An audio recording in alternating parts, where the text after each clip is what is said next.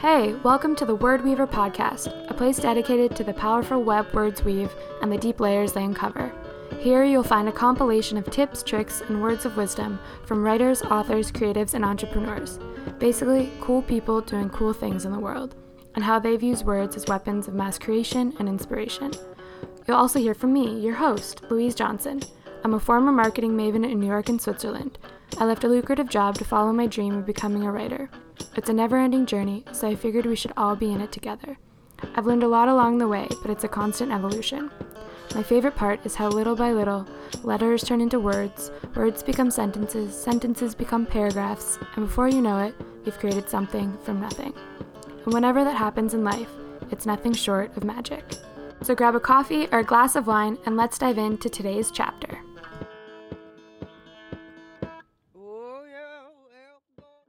Hey, welcome back to the Word Weaver podcast. You're listening to chapter 15. Today we're going to talk about 5 ways to prioritize and protect your writing time.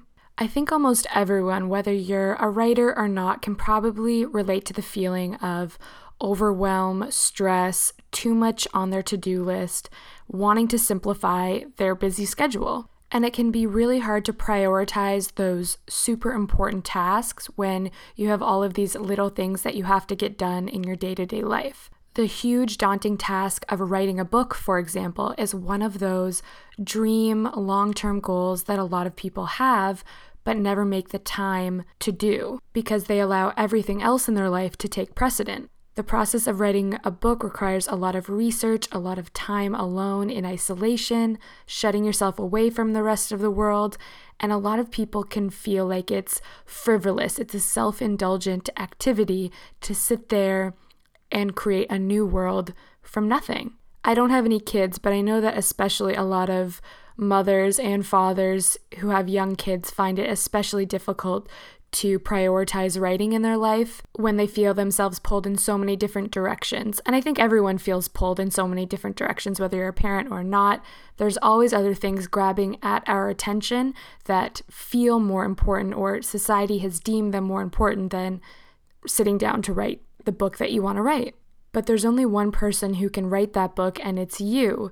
So if you're not the one carving out that time, prioritizing and fiercely guarding and protecting your writing time, then there's no way you'll ever see your manuscript get from conception, from your amazing idea to completion. There's also that saying that if people only wrote when they were inspired or had moments and bursts of creativity, that the shelves in our bookstores and in our libraries would be mostly empty, because all of those books have been written by people who created a discipline, a daily practice, whether they were inspired or not, sat down at that desk and found a way to prioritize and protect that writing time to get it done. I know that for me, I found this especially difficult. To be honest, it took me years before I truly treated writing less like a hobby and more like my career. This is my goal. So if I keep putting it at the bottom of my to-do list and letting other things and other people dictate my time, then I was never going to accomplish what I truly wanted to accomplish, which was write my book. Of course, it's easier said than done. There are always little things that crop up that you have to do during a day, but I'm going to talk about the 5 things that I found super helpful to focus on the things that I really wanted to do rather than those that I felt obligated to do. I try to be mindful of implementing these 5 things daily, so I hope that 1 or maybe all 5 of them will be helpful for you to prioritize and protect your precious writing time. I had a way with words for a while. The first step is to practice saying no nicely. I don't know why saying no is 10 times harder than saying yes, but I think it's ingrained in us humans because we are huge people pleasers and we have this need to feel liked. Or maybe that's just me who finds it difficult. If you're out there and you are a wizard at saying no, then I applaud you, because I find this one super difficult. And then on top of that, if I ever do say no, I find that I waste time feeling guilty. So I might as well have just said yes. But saying no nicely has been one of the most crucial things that I've had to implement in order to truly focus and get quality writing completed. There's that old cliched saying, when you say yes to one thing, you're saying no to something else. There's an opportunity cost associated with everything that we do. There are 24 hours in a day, but when 7 or 8 of them are spent sleeping, that kind of leaves you with 16 hours left to fill. A lot of those require chores, eating, travel time, and other work, those must-do tasks in order to live and function. So you have to prioritize those spare pockets of time that people usually spend scrolling through social media, watching Netflix, going out to meet their friend for a drink, and instead prioritize writing, even if it's just 1 hour a day. People find it easy to say no when they're at work during the day. If you say, hey, can you meet me for a coffee? And they say, no, I have a meeting, or no, I'm on a conference call, no, I'm at the office, nobody bats an eye. So you really have to think of writing as your job. If somebody asks you for a coffee or to go for lunch during the day, but you're on a roll, you're in flow, you're writing, don't feel guilty about saying no. Even the travel time to the lunch and back can jolt you out of that world you're trying to create, and it's a lot harder to regain your focus. So you're actually losing a lot of time in between. When I was writing my manuscript from home, I used to feel really guilty when I would say no to after-work drinks or meeting friends for coffee or lunch midday because it fit well into their work schedules, which I totally understand. They would have a 9-to-5 job, they had a spare lunch hour, or they were busy after 5 p.m. But the thing that I had to remind myself is that I am still working and I'm on a different schedule than them. While I was writing the book, my brain didn't shut off from 9 to 5. I actually was super productive after 5 p.m. and oftentimes would have to write right through lunchtime because I was on a roll. And I knew that breaking to go meet them for lunch would really hinder the progress that I was making. So I had to practice saying no nicely to my friends and family. And while not all of them understood at first, a lot of them were like, you have all day and all night to write. Why can't you meet me for lunch?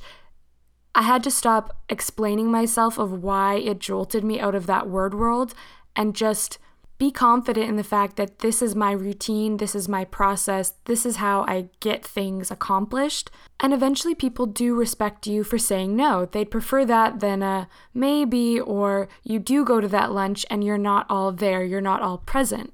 I also had to remind myself and them that it's not personal, it's business. It truly was about protecting and guarding that writing time to make room for my big goals in life. And nobody else can do that for you. So saying no politely and nicely is one of the most important ways to simplify and prioritize writing in your life. The second thing that I have found extremely helpful is something called the Eisenhower Matrix. When you make a long to-do list and it's overflowing, it's really hard to prioritize what actually is important, what needs to get done today versus what is a nice to have done today. Before I discovered the Eisenhower Matrix, I would have my whole to-do list and I would feel productive because I was crossing off a lot of little tasks during the day. Laundry, grocery shopping, answered 100 emails that day, responded to all of my texts. But then I would be conflicted at the end of the day before I went to bed and I kind of glazed over my to-do list. I would say, okay, I crossed off pretty much everything that I wanted or thought I had to do today, but I'm still anxious. I don't feel accomplished. I didn't do the big things that I actually need to do in order to get this book done, for example. Those big overarching goals usually do get pushed to the end because they're so time-consuming in everybody's mind. You think, I can't possibly sit down to write my book because that's going to take all day.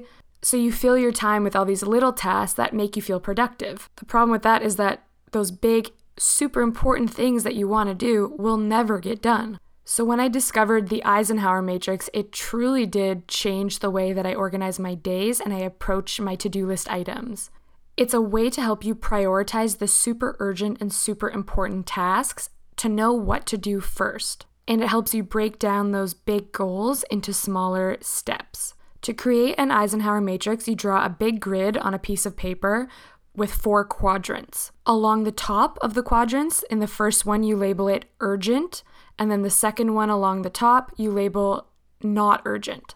Then down the side of the quadrant, so you're looking at the bottom left, label along that side not important. Above that, along the top left-hand quadrant, label it important.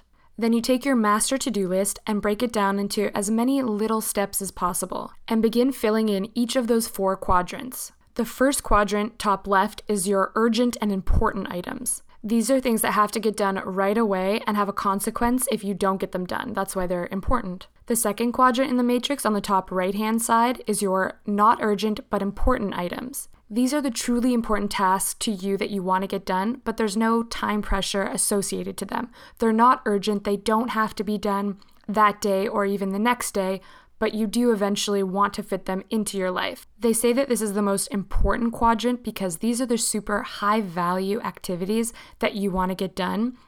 But because there's no time crunch associated to it, a lot of people put them off or never get them done. But everything in that quadrant are things that you should make time for and prioritize into your life. The third quadrant on the bottom left-hand side are your urgent items that aren't necessarily important.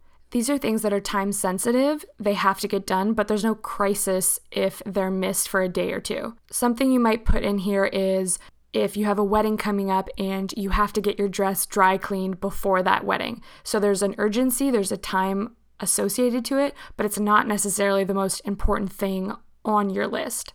Then the fourth quadrant is the bottom right-hand side, and these are things that are not urgent and not important. Think of this section as your nice-to-haves. After you've populated each of the quadrants, go back to the first one. This is your urgent, important items, the top left. Do all of these tasks first. Don't look at anything else on your to-do list except what is in quadrant 1.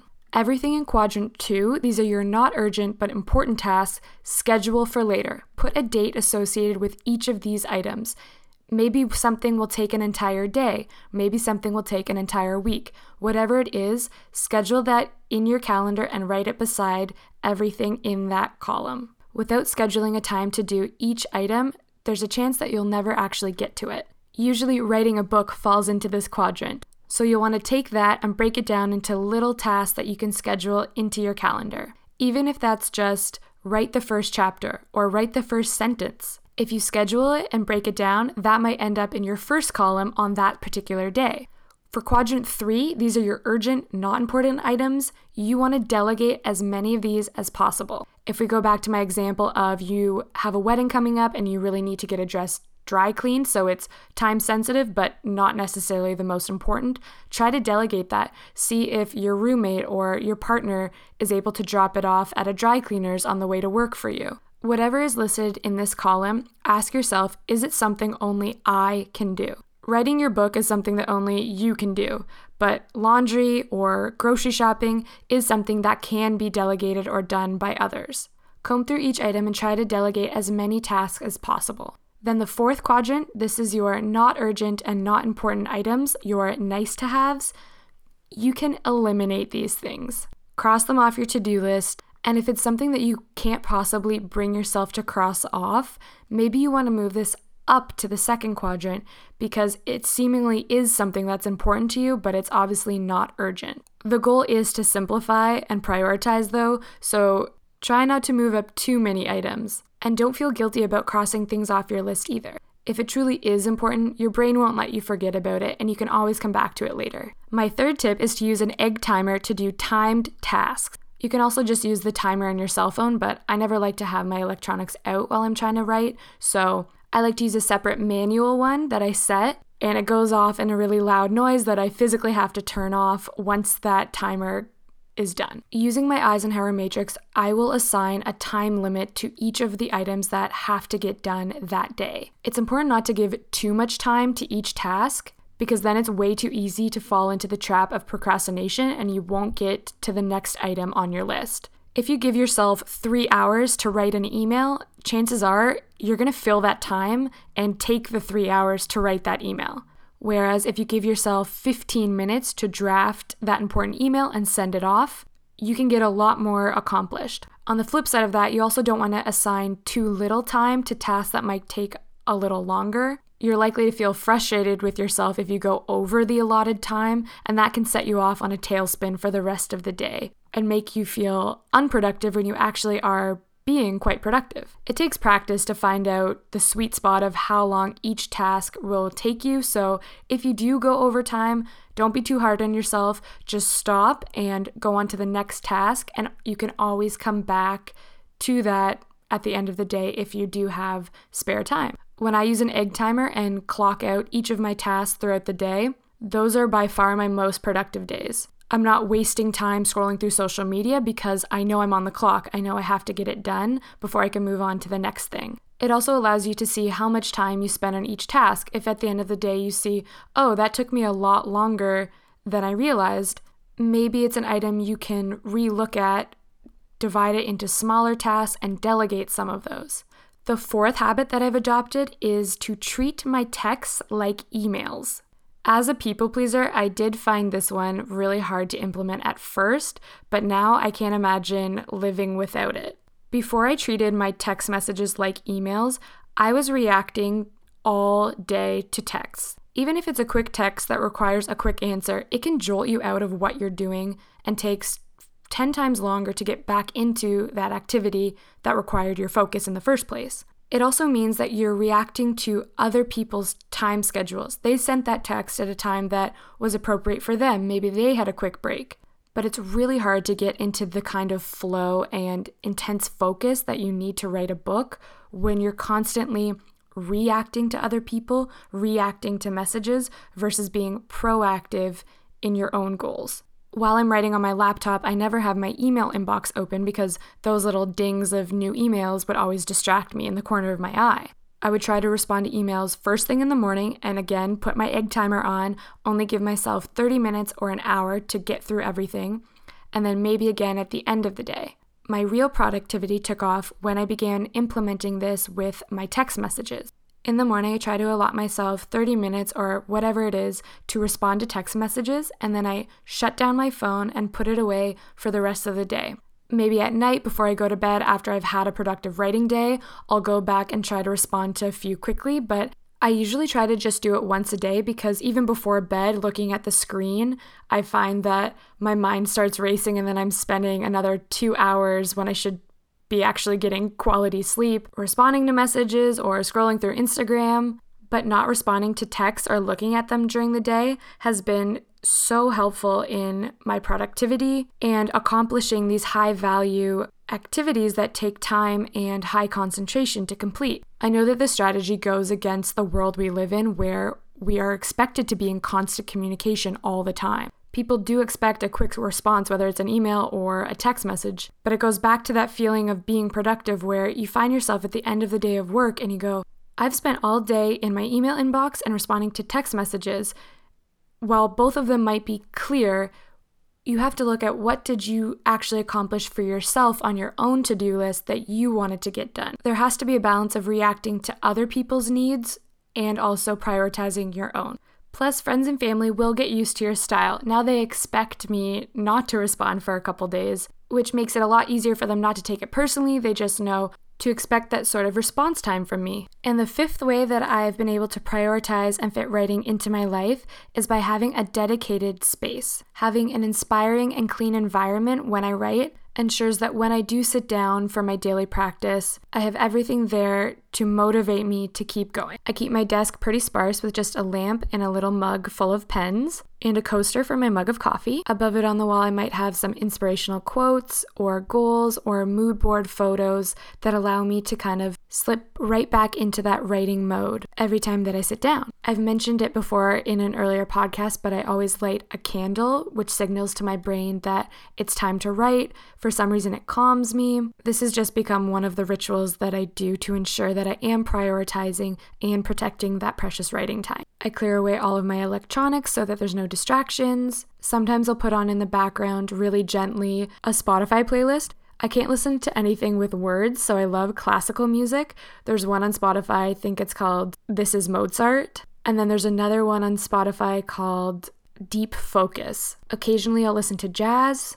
And then whenever I was done writing for the day, I would always input my word count into an Excel tracker that I created. Keeping track of my productivity quantitatively really helped me to feel accomplished by the end of the day and motivated me to come back the following day to try to beat that goal. I also would give myself a star sticker on my big giant wall calendar so visually I could see that I had a good writing day. I think I'm just still a child at heart and still go by that kindergarten reward system of you get a gold star if you did a good task. There's something about putting a sticker onto a piece of paper that really is satisfying. I highly recommend you buying a pack of stickers and trying this out for yourself. To quickly summarize those 5 key ways that I prioritize and protect my writing time, it's to practice saying no nicely, create an Eisenhower matrix, use an egg timer or the timer on your phone to do timed tasks, treat your texts like emails, and create a dedicated environment and writing space that allows your creativity to flourish. That's it for today's chapter of the Word Weaver podcast. As always, you can find the show notes at louiseclairejohnson.com/podcast. Follow along on Instagram at Word Weaver Podcast. And if you like what you heard today, be sure to leave a review on iTunes as it helps more people find out about the Word Weaver podcast. Until next time. I had a way with words for a while.